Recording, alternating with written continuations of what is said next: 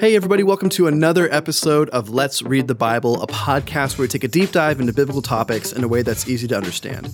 If you would like to follow along, you can download the YouVersion Bible app and subscribe to the Bible in a Year reading plan. We also have PDFs available to download on our website, grove.church. Yeah, so jump on, download that PDF version. You can read along with us. And as you're reading along with us, we'd love for you to send us questions that you may have. As you're reading along, maybe something stands out to you and it's a little bit clunky or confusing. I know that happens to me often, so I always ask Evan. He's my Bible answer man. But we'd love for you to send in those questions to us so we can spend time answering them. You can do two ways. One is an email. You can email us at info@grove.church. You know what we should do? We should come up with like a text-in version of that where they can just text us. Number. Anyways, so you can email us. We don't have a text version yet, but email us at info@grove.church. Or you can jump on Facebook, direct message our Grove Church Facebook page, and send us a message there. We are the Grove Church in Washington State, in the United States of America. So we'd love for you to send those questions in.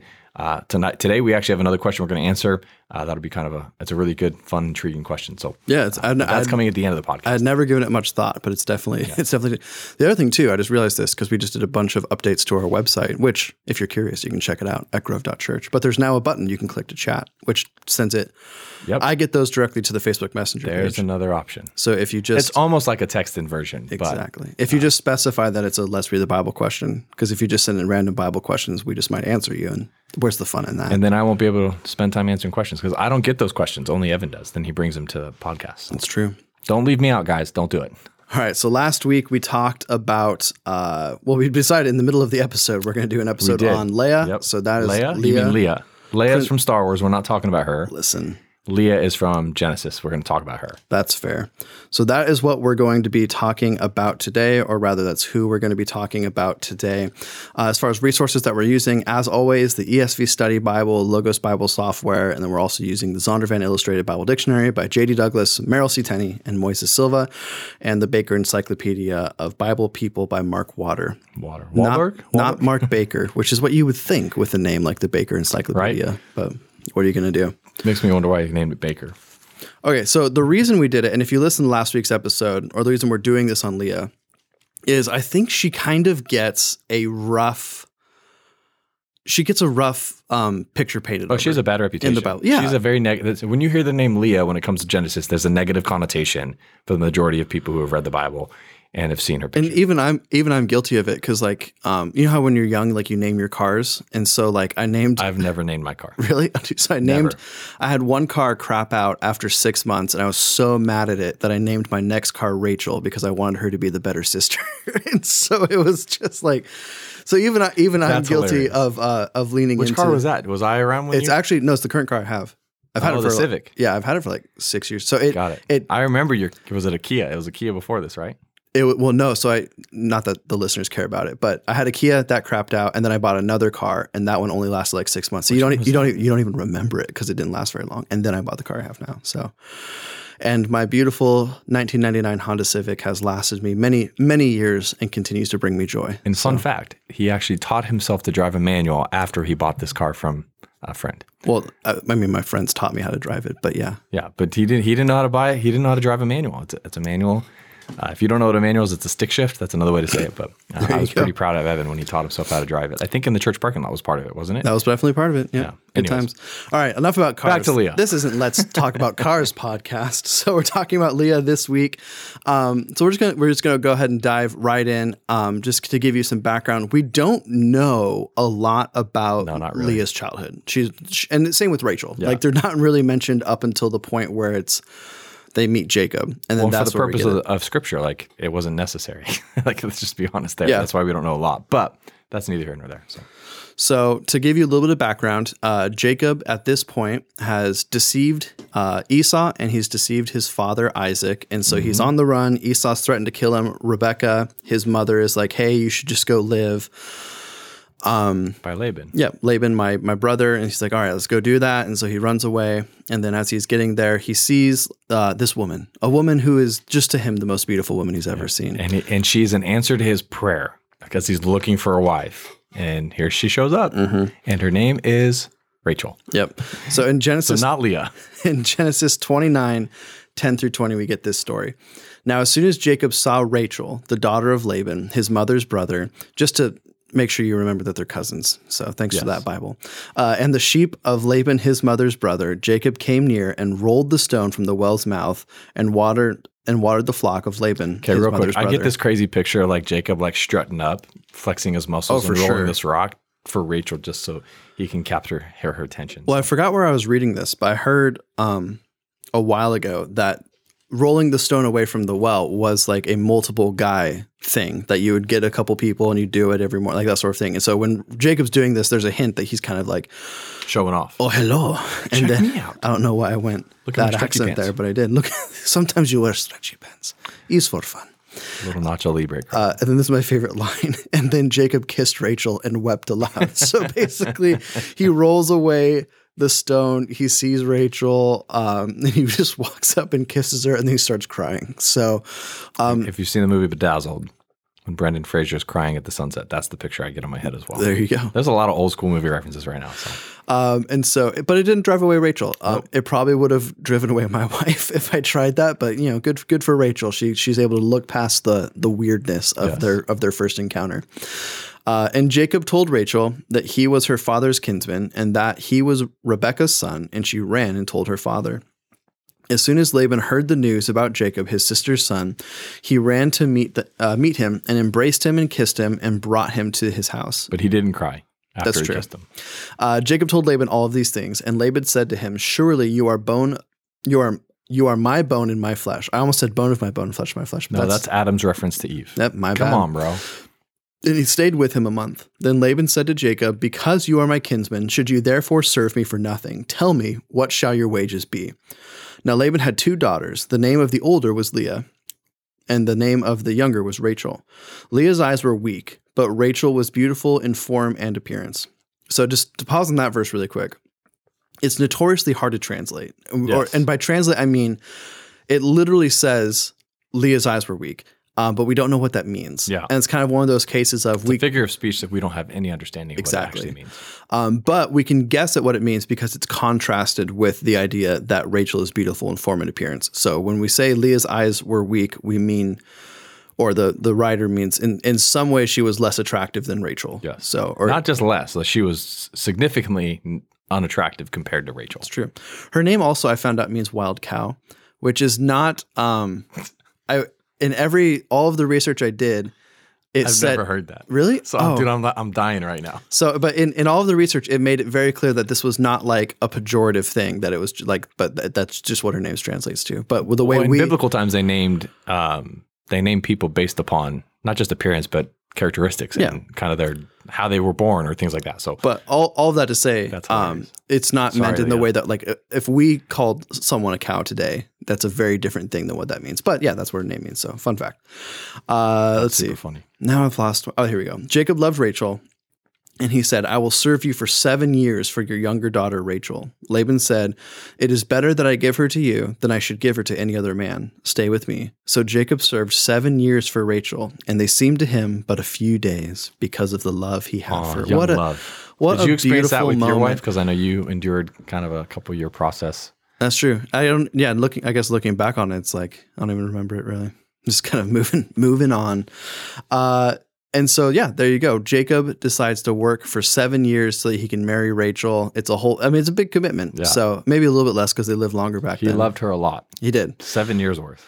And so Leah's introduced basically as an afterthought to Rachel, which is really sad, but that's just the way it is, right? It's contrasting. Here's this woman that Jacob loves. He finds her incredibly attractive. She's going to be the mother of like some of the main characters moving forward. And then she had this sister named Leah who was weak in the eyes. And that's kind of like how... An older sister who was priority when it comes to these things such as marriage. But yeah. Yeah, it's an interesting deal. Sorry, Leah. Interesting deal. And she's also just clear. I mean, just to make it clear, she's not the first choice of Jacob. So, I mean, obviously from reading that, you're aware, but, Jacob is in love with Rachel. He wants to marry Rachel. But we'll see what happens here in the next passage that we're reading, in Genesis 29, 21 through 30. So picking up right up where we left off. 7 years completed of working. And then Jacob shows back up. Then Jacob said to Laban, "Give me my wife, that I may go into her, for my time is completed." That euphemism will be used many times over these passages. So Laban gathered together all of the people of the place, and he made a feast. But in the evening, he took his daughter Leah and brought her to Jacob, and he went into her. Laban gave his female servant Zilpah to his daughter Leah to be her servant. I don't know why that's in there, but it's in there for both. So there you go. Eventually it comes into play, I suppose. But in the moment, it's like, cool. Yeah. It's just kind of an aside. But we'll see why it's important here in a little bit. And in the morning, behold, it was Leah. And Jacob said to Laban, "What is this you have done to me? Did I not serve with you for Rachel? Why then have you deceived me?" Laban said, "It is not so done in our country to give the younger before the firstborn. Complete the week of this one, and we will give you the other one also in return for serving me another 7 years." What a turkey Uncle Laban is. Jacob did so, Jacob did so and completed her week. Then Laban gave him his daughter Rachel to be his wife. And bridal ceremonies back in that day, just so you know, when he says completed her week, they lasted. The ceremony, the big, it was a big party. Like, so it was a week-long journey and endeavor to consummate a marriage and work that way for sure. But yeah, the weddings aren't like they are now where you show up at 2 and you're out of there by 6. Yeah, so you show up, you party, you have a good time, party again, have a good time, party again, on and on. And when I say good time, I just mean partying with family and friends. We're just 3 guys and we're having a good time. I don't know what that's from. But oh, that's a good song. So anyways, so that's what he means by finishing the week. So they finished the week of ceremony and then moved on to, it's almost like the honeymoon is what it in essence becomes. Yeah, that's good. That's we good have a wedding ceremony, then we go on a honeymoon typically is the tradition today. But he finished the week of ceremony and celebration for the wedding, and then they became a family. So you're telling me that Jacob and Leah didn't honeymoon in Egypt on the Nile? No, they did a not. nice resort. No, him and Rachel did. No, I'm just kidding. And then it says Laban gave his female servant Bilhah to his daughter Rachel to be a servant. Again, not important right now, but it will be in a little bit. So Jacob went into Rachel also, and he loved Rachel more than Leah, and served Laban for another 7 years. So I've never paid attention to this. Am I understanding correctly? Like right after Leah and Jacob had their week-long ceremony, then he went and had a week-long ceremony with Rachel right after that? Exactly. How did I never see that? Like for some reason, I just always read past it. It's funny because like when I was a kid growing up in kids' church, it's always taught, or at least the way I remember it being taught, is Jacob works for 7 years, he marries Leah, and then he works another 7 years and marries Rachel. I do too. But that's why I was like, wait a minute. At least Laban had the decency to pay in advance, I guess, this next time. He'd better, dude. Can you imagine if he didn't? Dude, 14 years. Ugh. So anyway, well, he does end up working 14 years, but at least. But he gets Rachel along the way. And also the bummer of this fact is there's really never a time where Leah has Jacob to herself. As far as like that husband and wife relationship, it's that first week and that's it. But you kind of get the picture that that entire time Jacob is just looking forward to being married to Rachel. He's probably not giving her that much attention, and then by the time him and Rachel are married, Leah is just kind of there. Yeah. So that is the start of their marriage. That's how we get to know Leah right out the gate. Yeah, and I think right off the bat you kind of get this idea that she's been dealt a pretty bad hand.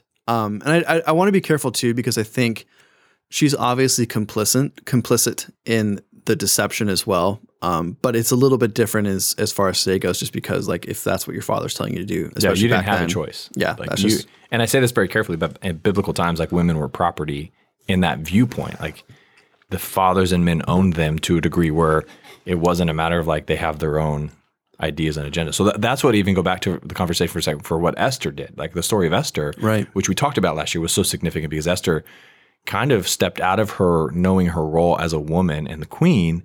That's why the issue was with Vashti when she didn't want to do what the king wanted to. Like, you don't do that. And so in ancient times, like that was part of just the culture and the norm. Now, whether it was right or wrong, I'm not saying that. I actually think it was wrong because I think women, there's equality there. So, well, and I think you also have it's shown in the law, I think. Yes. That, and this is obviously generations later, but you do see in the law put down like, no, women aren't just property. Here's the rights that they have. Like, and you can't just, and it's the same thing with like, they do it with women, they do it with foreigners. There's a lot of things in the law that today we look at from modern eyes, or at least modern Western culture, and we think like, well, yeah, duh. But like back then, those were revolutionary things. Those were counterculture to the world around them. So that's a great point. So the marriage quickly becomes a competition between the sisters. So Rachel is barren for the first decent chunk of the marriage. She can't have any children, while Leah has 4 sons. So Reuben, Simeon, Levi, and Judah are all born during this time. You get this idea that Rachel is just really upset. And you also get this idea too that God is kind of just looking out for Leah because like he knows like she's just kind of trapped in this loveless marriage. And so he blesses her with like, sons. And they're not just any sons too. Like you may recognize the names of Levi and Judah. Those are very important sons. So, but we'll talk about that a little bit later. And also the other part of that too with Rachel is part of your value was attached to childbearing. If you are not able to have children, your worth and value to your husband and the family was not high up there because of lineage and legacy. Like the father needs a son to carry on the name. Like it carries on that legacy, carries on the lineage. And so the fact that Rachel couldn't have children at this time was a pretty big blow. And I don't think Jacob loved her less but I do remember even Leah says, maybe he'll love me more because I'm having kids. Right. Just ask Henry VIII how he feels about having a wife that doesn't give him any sons. So you lost me. What? Bro. He killed like 3 of his wives. You are a brilliant encyclopedia of all sorts of information. That's just a fun fact. And for you. So someone out there who is listening laughed at that joke. Yes, I believe that. I don't disagree with that at all. But I'm just like. So after this happens, Rachel then offers her servant to Jacob as a wife, and she bears him 2 sons, Dan and Naphtali. Dan to this day being one of my favorite biblical names because it just like. So boring. Reuben, Simeon, Levi, Judah, Dan. Yeah, Issachar, Naphtali, all of these. And then, Gad. Dan, why not? And so after that, Leah is not able to have any more children. So she's had 4 kids. She's past the point of being able to have kids, it seems like. And so she offers her servant to Jacob, and she bears him 2 sons. So we get Gad and Asher. So there's, Leah has 4 sons. Rachel's like, okay, I need to compete. So her servant has 2 sons. Yep, her servant has 2 sons with Jacob, which it sounds really weird to us today. To be honest, it is really weird and bad. But back then, that was just the whole thing is weird. The whole thing, with Jacob having 2 wives is totally weird. Like so. Well, I remember too. I had a youth student ask me about this years ago, but was basically saying like, well, like why does the Bible say that polygamy is good? I think is kind of how he phrased it. And I was saying like, well, we have to be really careful because like the Bible makes allowances for polygamy in certain situations, particularly like with kinsman redeemers and those sorts of things. But I can't think of a single situation. But even in that context for a second, the kinsman redeemer is not polygamy. It can be. No, I don't know if that's accurate. Well, oh my! I think because if what's kinsman redeemer is when the husband dies and there's no kids to redeem the name and the legacy and the lineage. Right. And so what happens is, and this is where we see that Ruth and Boaz is her husband died, passed away with no children. So then it comes into like the next up, whoever's the next in authority kin, like the relative. That's the redeemer. That's the kinsman redeemer. Right. But I think that not that this is like super important. I believe that redeemer can be married, and it would take because who is Oren, right? Is the character who God kills him because he refuses to have kids with his brother's wife, which in that sense is who would have thought I would ever say that. But like his brother dies, he marries. But is he married? I believe so. Anyway, we don't need to solve this right now. We'll come back to it. Maybe we'll do some research after the episode ends. We'll add it on tagline there. But it's curious. Like I just want to be careful. And the reason why I bring it up and why and again, I didn't think we'd go this direction with it, but it is a curious thing to me. But I'm not. I don't know. Polygamy being, I don't know. All of that to say, situational being okay. That's why I'm wrestling. So anyway, sure. I'll figure it out and then we can talk more about it next week. I'll take my first portion before we jump into next week's discussion and recap it. So stay tuned for that. All of that to say, I don't think there's a situation in the Bible where it's made obvious that polygamy is happening and it's a good thing. Yeah. And that's what I was trying to say to him. Like, just because the Bible doesn't outright say like, hey, this is a bad idea, doesn't mean that the stories of the Bible aren't telling you like, hey, like when David marries multiple women, doesn't work out for him. When Solomon marries 300, it does not work out for him. Yeah. And then with all the patriarchs, right, with Sarah and Hagar, it doesn't work out. And then with these situations with both Rachel and Leah, and also I forgot their servants. names. Yeah, the servant girls. Bilhah. Yeah, it was just up there. But Zilpah. Yeah. in those situations, it also doesn't work out. And so that's kind of, it's just something to keep in mind, that the Bible doesn't have to explicitly say that this thing is wrong for it to be telling you that it's not wise. Yeah, totally agree. And I think just to say this, and then we can move back to the topic at hand. I think I'm in the boat and of the opinion. I think that's part of what is so beautiful about the Word of God, is that it doesn't have perfect people doing everything perfectly. That person is Jesus. That's it. Everybody else has their problems and vices, and flaws and issues, and God still uses imperfect people to carry about His plan and His will, ultimately leading to the redemptive story of Jesus. Jesus comes from a very broken lineage. And so I think that that's the beauty of Scripture. And my hope is that it doesn't dissuade you, a listener, or a friend of yours, to not even trust the integrity and the validity of God's Word. Because the beauty of Scripture is also in its imperfect people seeing a perfect will of God unfold in the redemptive narrative of Scripture. So just to say that real quick, because for some people it can be a turnoff. Well, if the Bible got that wrong, it would get so many other things wrong. Well, there's more to the conversation than just whether it's right or whether the Bible got something right or wrong. So yeah, that was a good point. Back to the conversation. So as all of this is happening, we get really this really terrible story that just kind of shows how broken and dysfunctional this family is at the time. So it says, in the days of the wheat harvest, Reuben went and he found mandrakes in the field and brought them to his mother Leah. Real quick aside, we don't know exactly what the fruit that is translated as mandrakes is, but there's some hint that I believe it directly translates to love fruit. And so there's an idea that possibly there could be people at this time could have thought that maybe these fruits had increased fertility or something like that. So, and you'll see why maybe that could be the case here in a second. But continuing on, it says, then Rachel said to Leah, please give me some of your son's mandrakes. But she said to her, is it a small matter that you have taken away my husband? Would you take away my son's mandrakes also? Rachel said, then he may lie with you for tonight in exchange for your son's mandrakes. When Jacob came in from the field in the evening, Leah went out to meet him and said, you must come in to me, for I have hired you with my son's mandrakes. So he lay with her that night. And God listened to Leah, and she conceived and bore Jacob a fifth son. Leah said, God has given me my wages because I gave my servant to my husband. So she called his name Issachar. And Leah conceived again and bore Jacob a sixth son. Then Leah said, God has endowed me with good endowments. Now my husband will honor me because I have borne him 6 sons. And she called his name Zebulun. Afterward, she bore a daughter and called her Dinah. So it's funny because I was reading through this. I was thinking how incredibly sad that she basically has to purchase time with her husband, because Jacob so obviously favors Rachel. And you kind of get the hint that he hasn't been with her in a long time.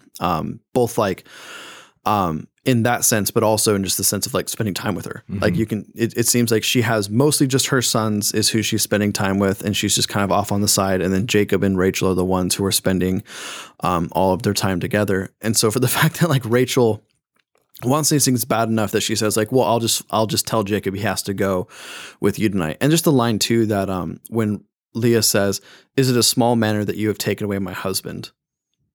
And that it really is it's a no-win situation, because in one sense, it was outright deception as to why Jacob even married Leah in the first place. But in the other sense too, here's Leah who says, like we said, she had maybe 1 week of having a husband and being alone with him. And then from her perspective, he's been completely stolen away by her sister and all these different things. So really sad.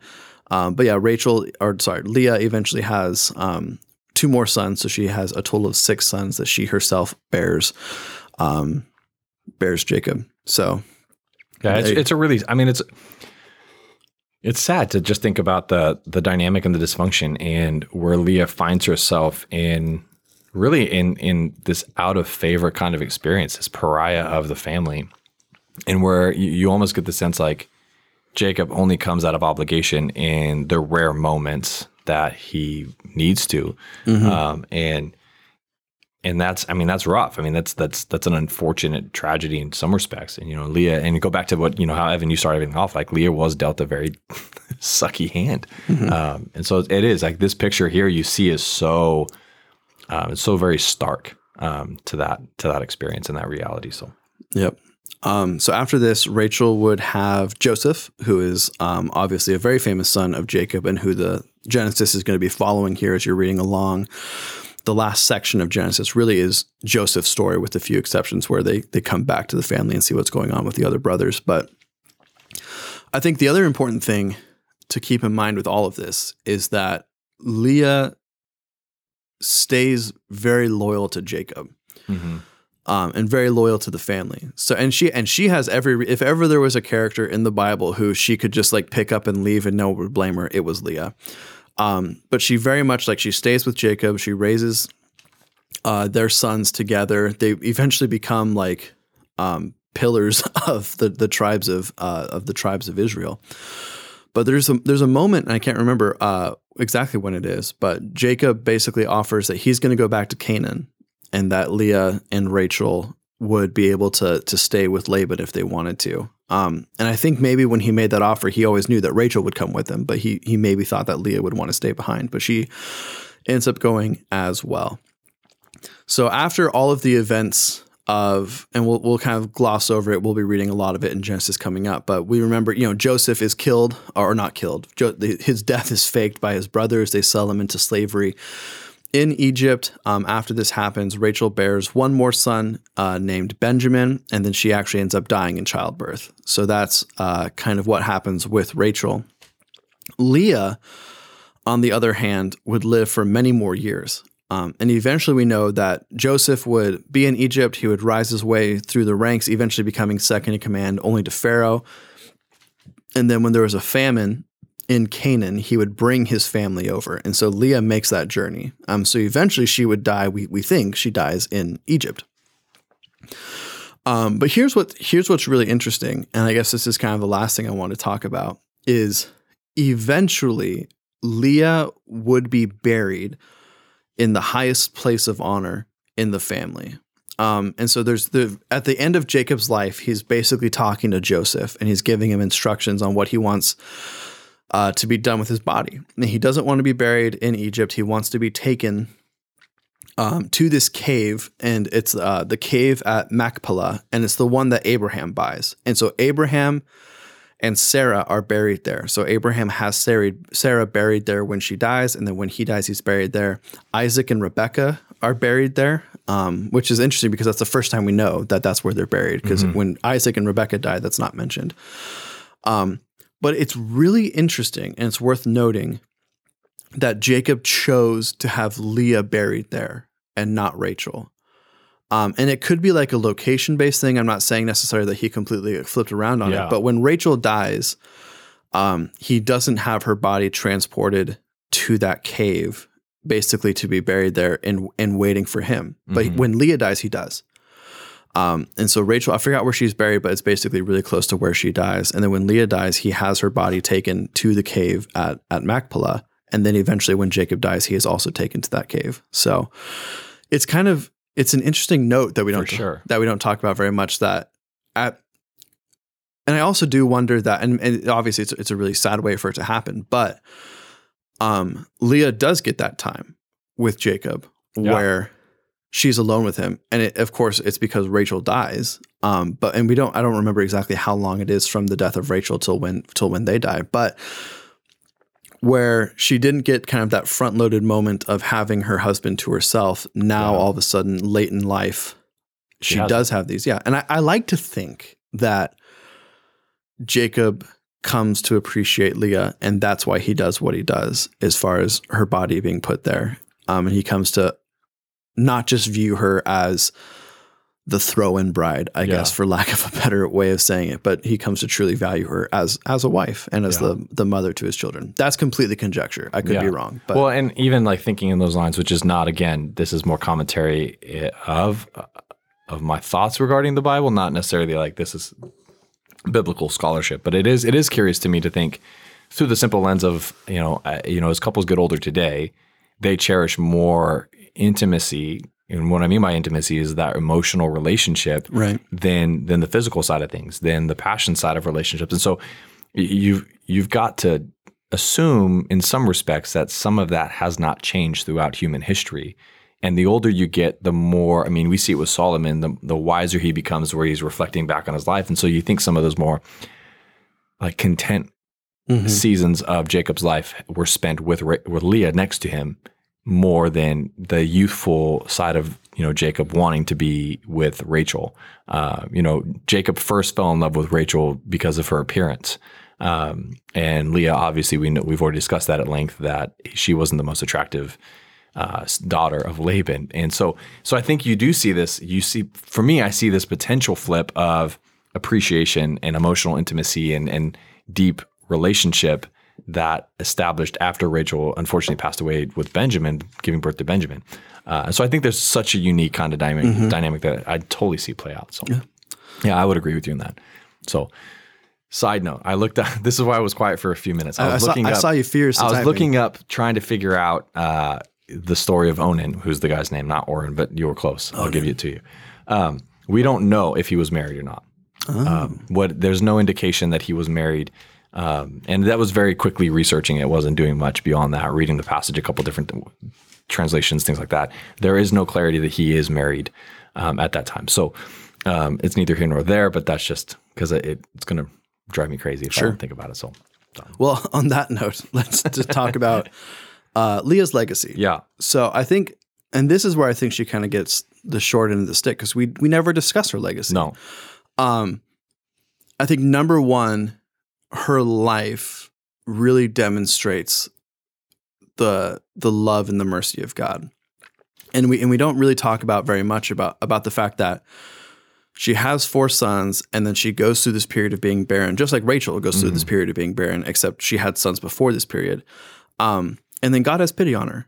And he really does see that she's in a sucky situation, and he blesses her with more children, which back then was, I mean, today children are a blessing, but back then it was really like this kind of, it was more than it is today as far as it was even status driven. Exactly. The more children you had, the higher the status and reputation you carried. And so God is constantly looking out for Leah and giving her opportunities of honor. And I also think it's not insignificant that the 2 most prominent tribes in Judah are both sons of Leah. And that would be Judah and Levi. Yeah. I think I said prominent tribes of Judah. I meant tribes of Israel, but You did say Judah, but yeah, good clarity. Because it's interesting that the tribe of Benjamin, all that it's really famous for at the end of the day is it's 2 things. One, it's King Saul comes from that tribe. And then 2, Bethlehem is in the tribe of Benjamin. Yeah. So, but Jesus is not a part of the tribe of Benjamin, but he's born in land connecting to it. Yeah. But even like the tribe of Joseph, which is split between his 2 sons, so it's Ephraim and Manasseh, you don't hear very much about them moving forward. And I believe is it Manasseh that kind of rebels towards, I can't remember, but... Or I might be thinking of King Manasseh too. So anyway, ignore that, dear Just listeners. disregard that. Deleted. But yeah, of Leah's sons, Judah is the line of the kings. Yes. And so that's David all the way through to Jesus. They're all from the line of Judah. And then Levi. Wasn't Saul Benjamite? Yes. So that's something else too. It's true. And then Levi is the priesthood. Yeah. And so you have Moses and Aaron are from the tribe of Levi, and then all of the high priests after that are from this tribe as well. And so there's very much, I think what Leah took solace in when it was obvious that Jacob didn't love her and Jacob didn't want to spend time with her was that she had these sons, and that she would raise them, and that they were kind of her glory, I guess, for lack of a better word. They were her legacy. Yeah, her legacy. And so I think it's really fitting that her sons are the ones that go on to do kind of, at least tribe-wise, the descendants of her sons are the ones that go on to do great things for the kingdom of Israel. And I can't help but think that Leah somewhere is happy about that. So yeah, no, and I totally agree with you. I think it is pretty significant to remember that. And I think the other picture that you see, because we don't have a lot of accounts of how Leah, I think Leah we see accounts of Leah being frustrated with Rachel and the lack of love and affection that she's receiving from Jacob. But you don't see her, from what we can tell, be bitter, to badmouth, to slander her husband. You don't see any of that. You see a commitment to marriage. You see this commitment to honor her husband, even when she's not well honored or cared for. Yeah. And I mean, the fact that she had to, she gave up a very, very close moment. She bought Jacob's time with the mandrakes is a pretty big deal.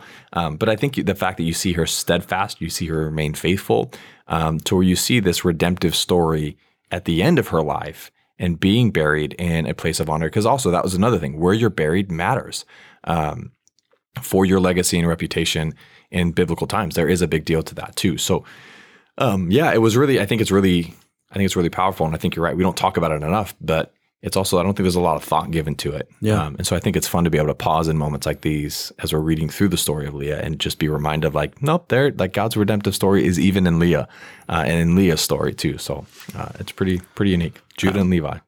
There you be. So we're going to go ahead and transfer over to our Q&A portion of today. I don't know, I said transfer. Transition is what I meant to say. We're going to segue. Segue. We're going to ride a segue. Great. But before we do, just a quick reminder to go ahead and leave us a 5-star review. If you like the show, it would just help us out a ton. Yeah.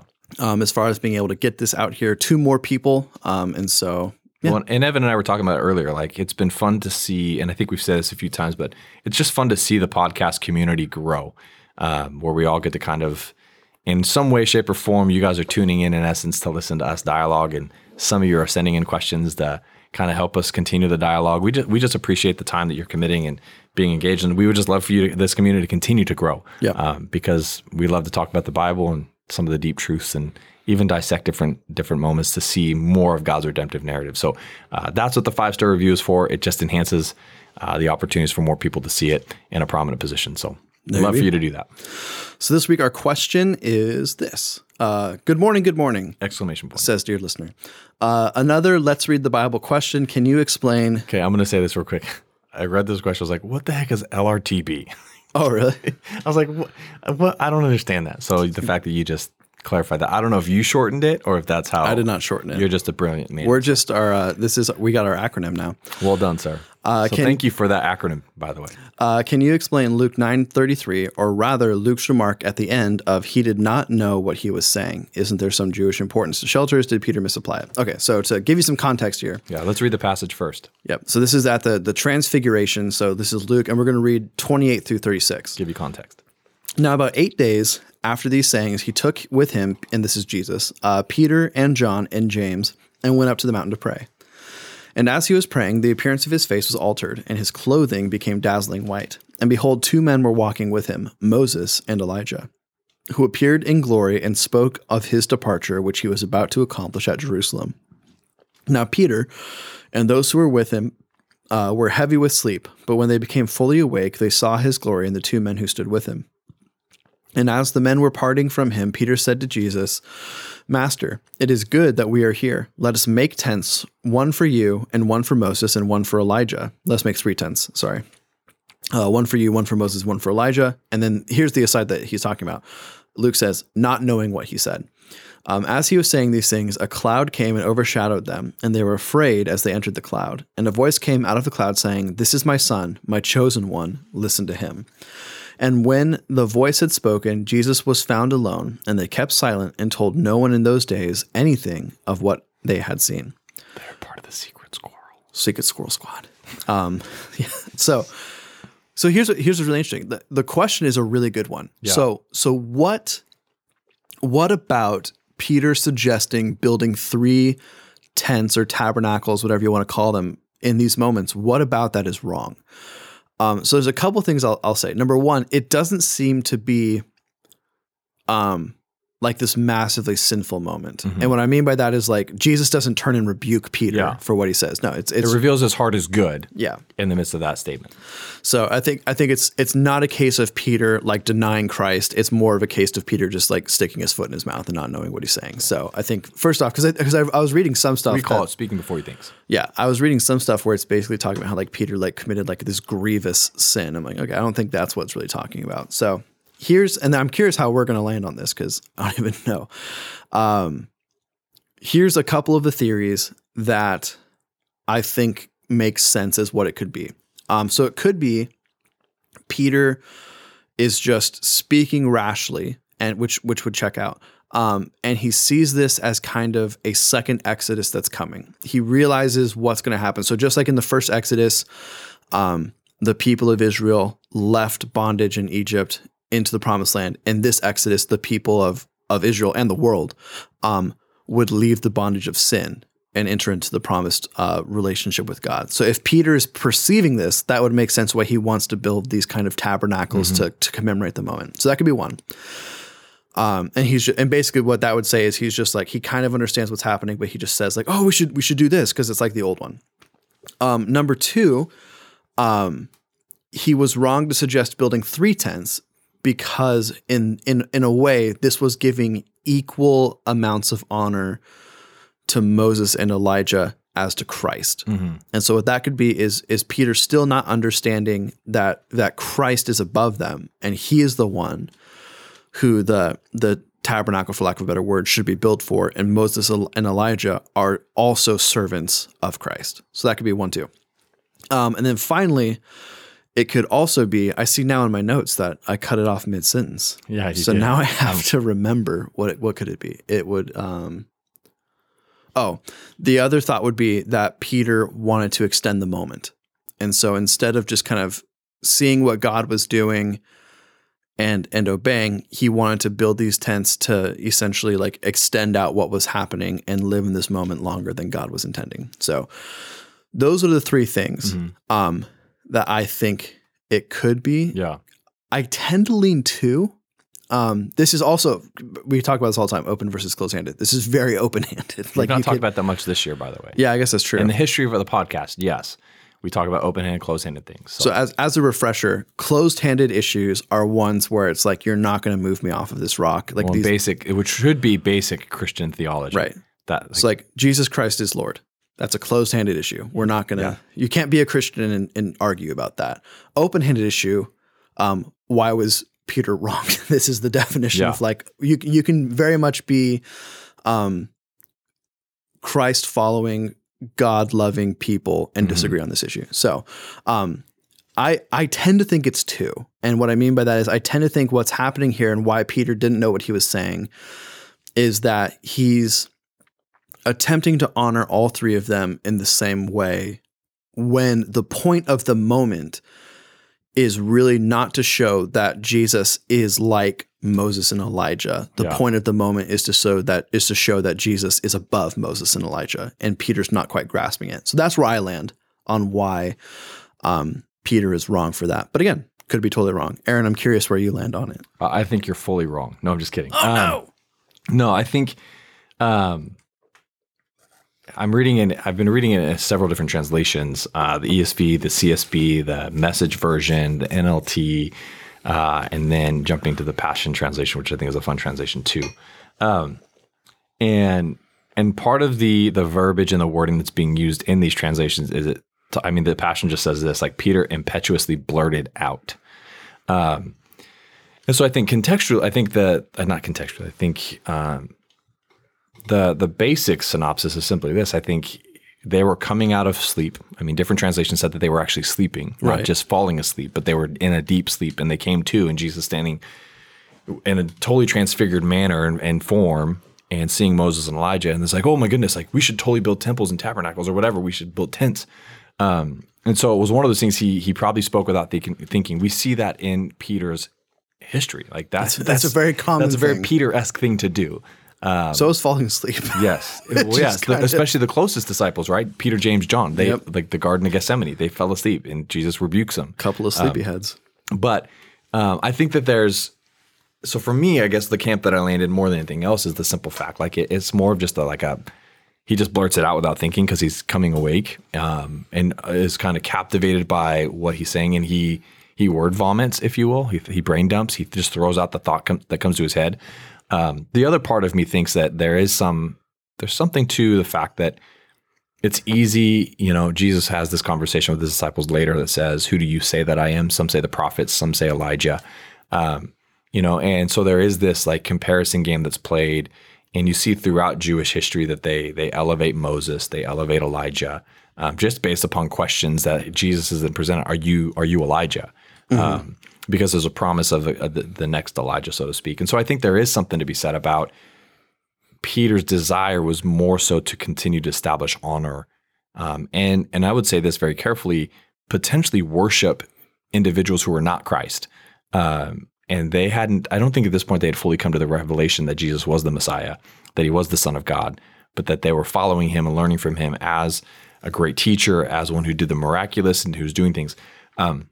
So I do think that there is, for me, like the initial thing is based upon the different versions and translations, is that it pretty much is, he just blurts something out, having just been kind of awoken by this incredible experience and moment. Because if Jesus like changed his figure, being more bright, and like if you're falling asleep and there's a bright light, all of a sudden it wakes you up. Right. And so it's like, you don't know, like, who's that? Who dat? Who dare? Like, what's going on? And so there's this gut level reaction. Is that a Waterboy reference?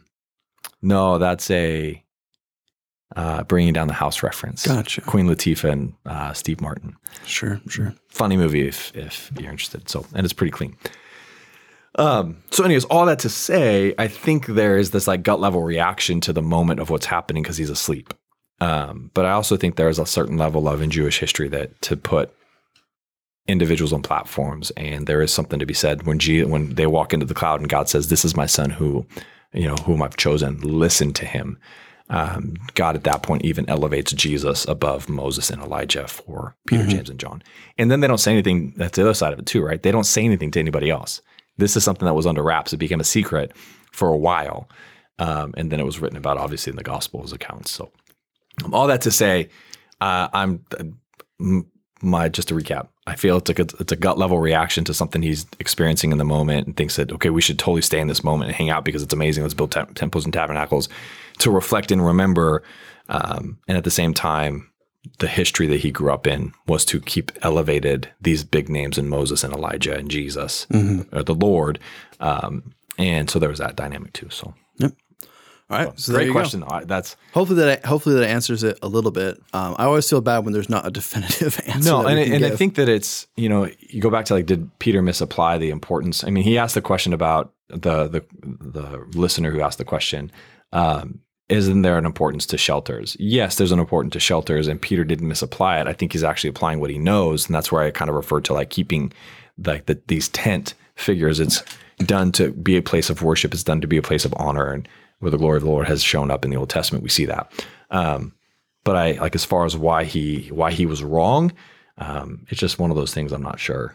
I think it's a gut level reaction. I don't think he got rebuked, so it's not something we need to be really offended or upset or Peter's an idiot. Yeah. I just think he proves that in other parts of the Bible. Many other places. But he speaks without thinking often. Yep. So. All right. Good question, though. Well, that is going to wrap it up for another episode of Let's Read the Bible. Just a quick reminder that we are a podcast of the Grove Church, but we're not the only podcast of the Grove Church. You can find all of our other resources on our website at grove.church. And also, while you're there, if this podcast has blessed you, there is a give button. So the giving just helps us to keep the podcast growing, and also helps keeping just all of the ministries that we do as the Grove Church. So if you feel like you would want to do that, just go to the website, hit give. It's really easy. So anyways, with that being said, we'll see y'all next week. Yeah, have a great day.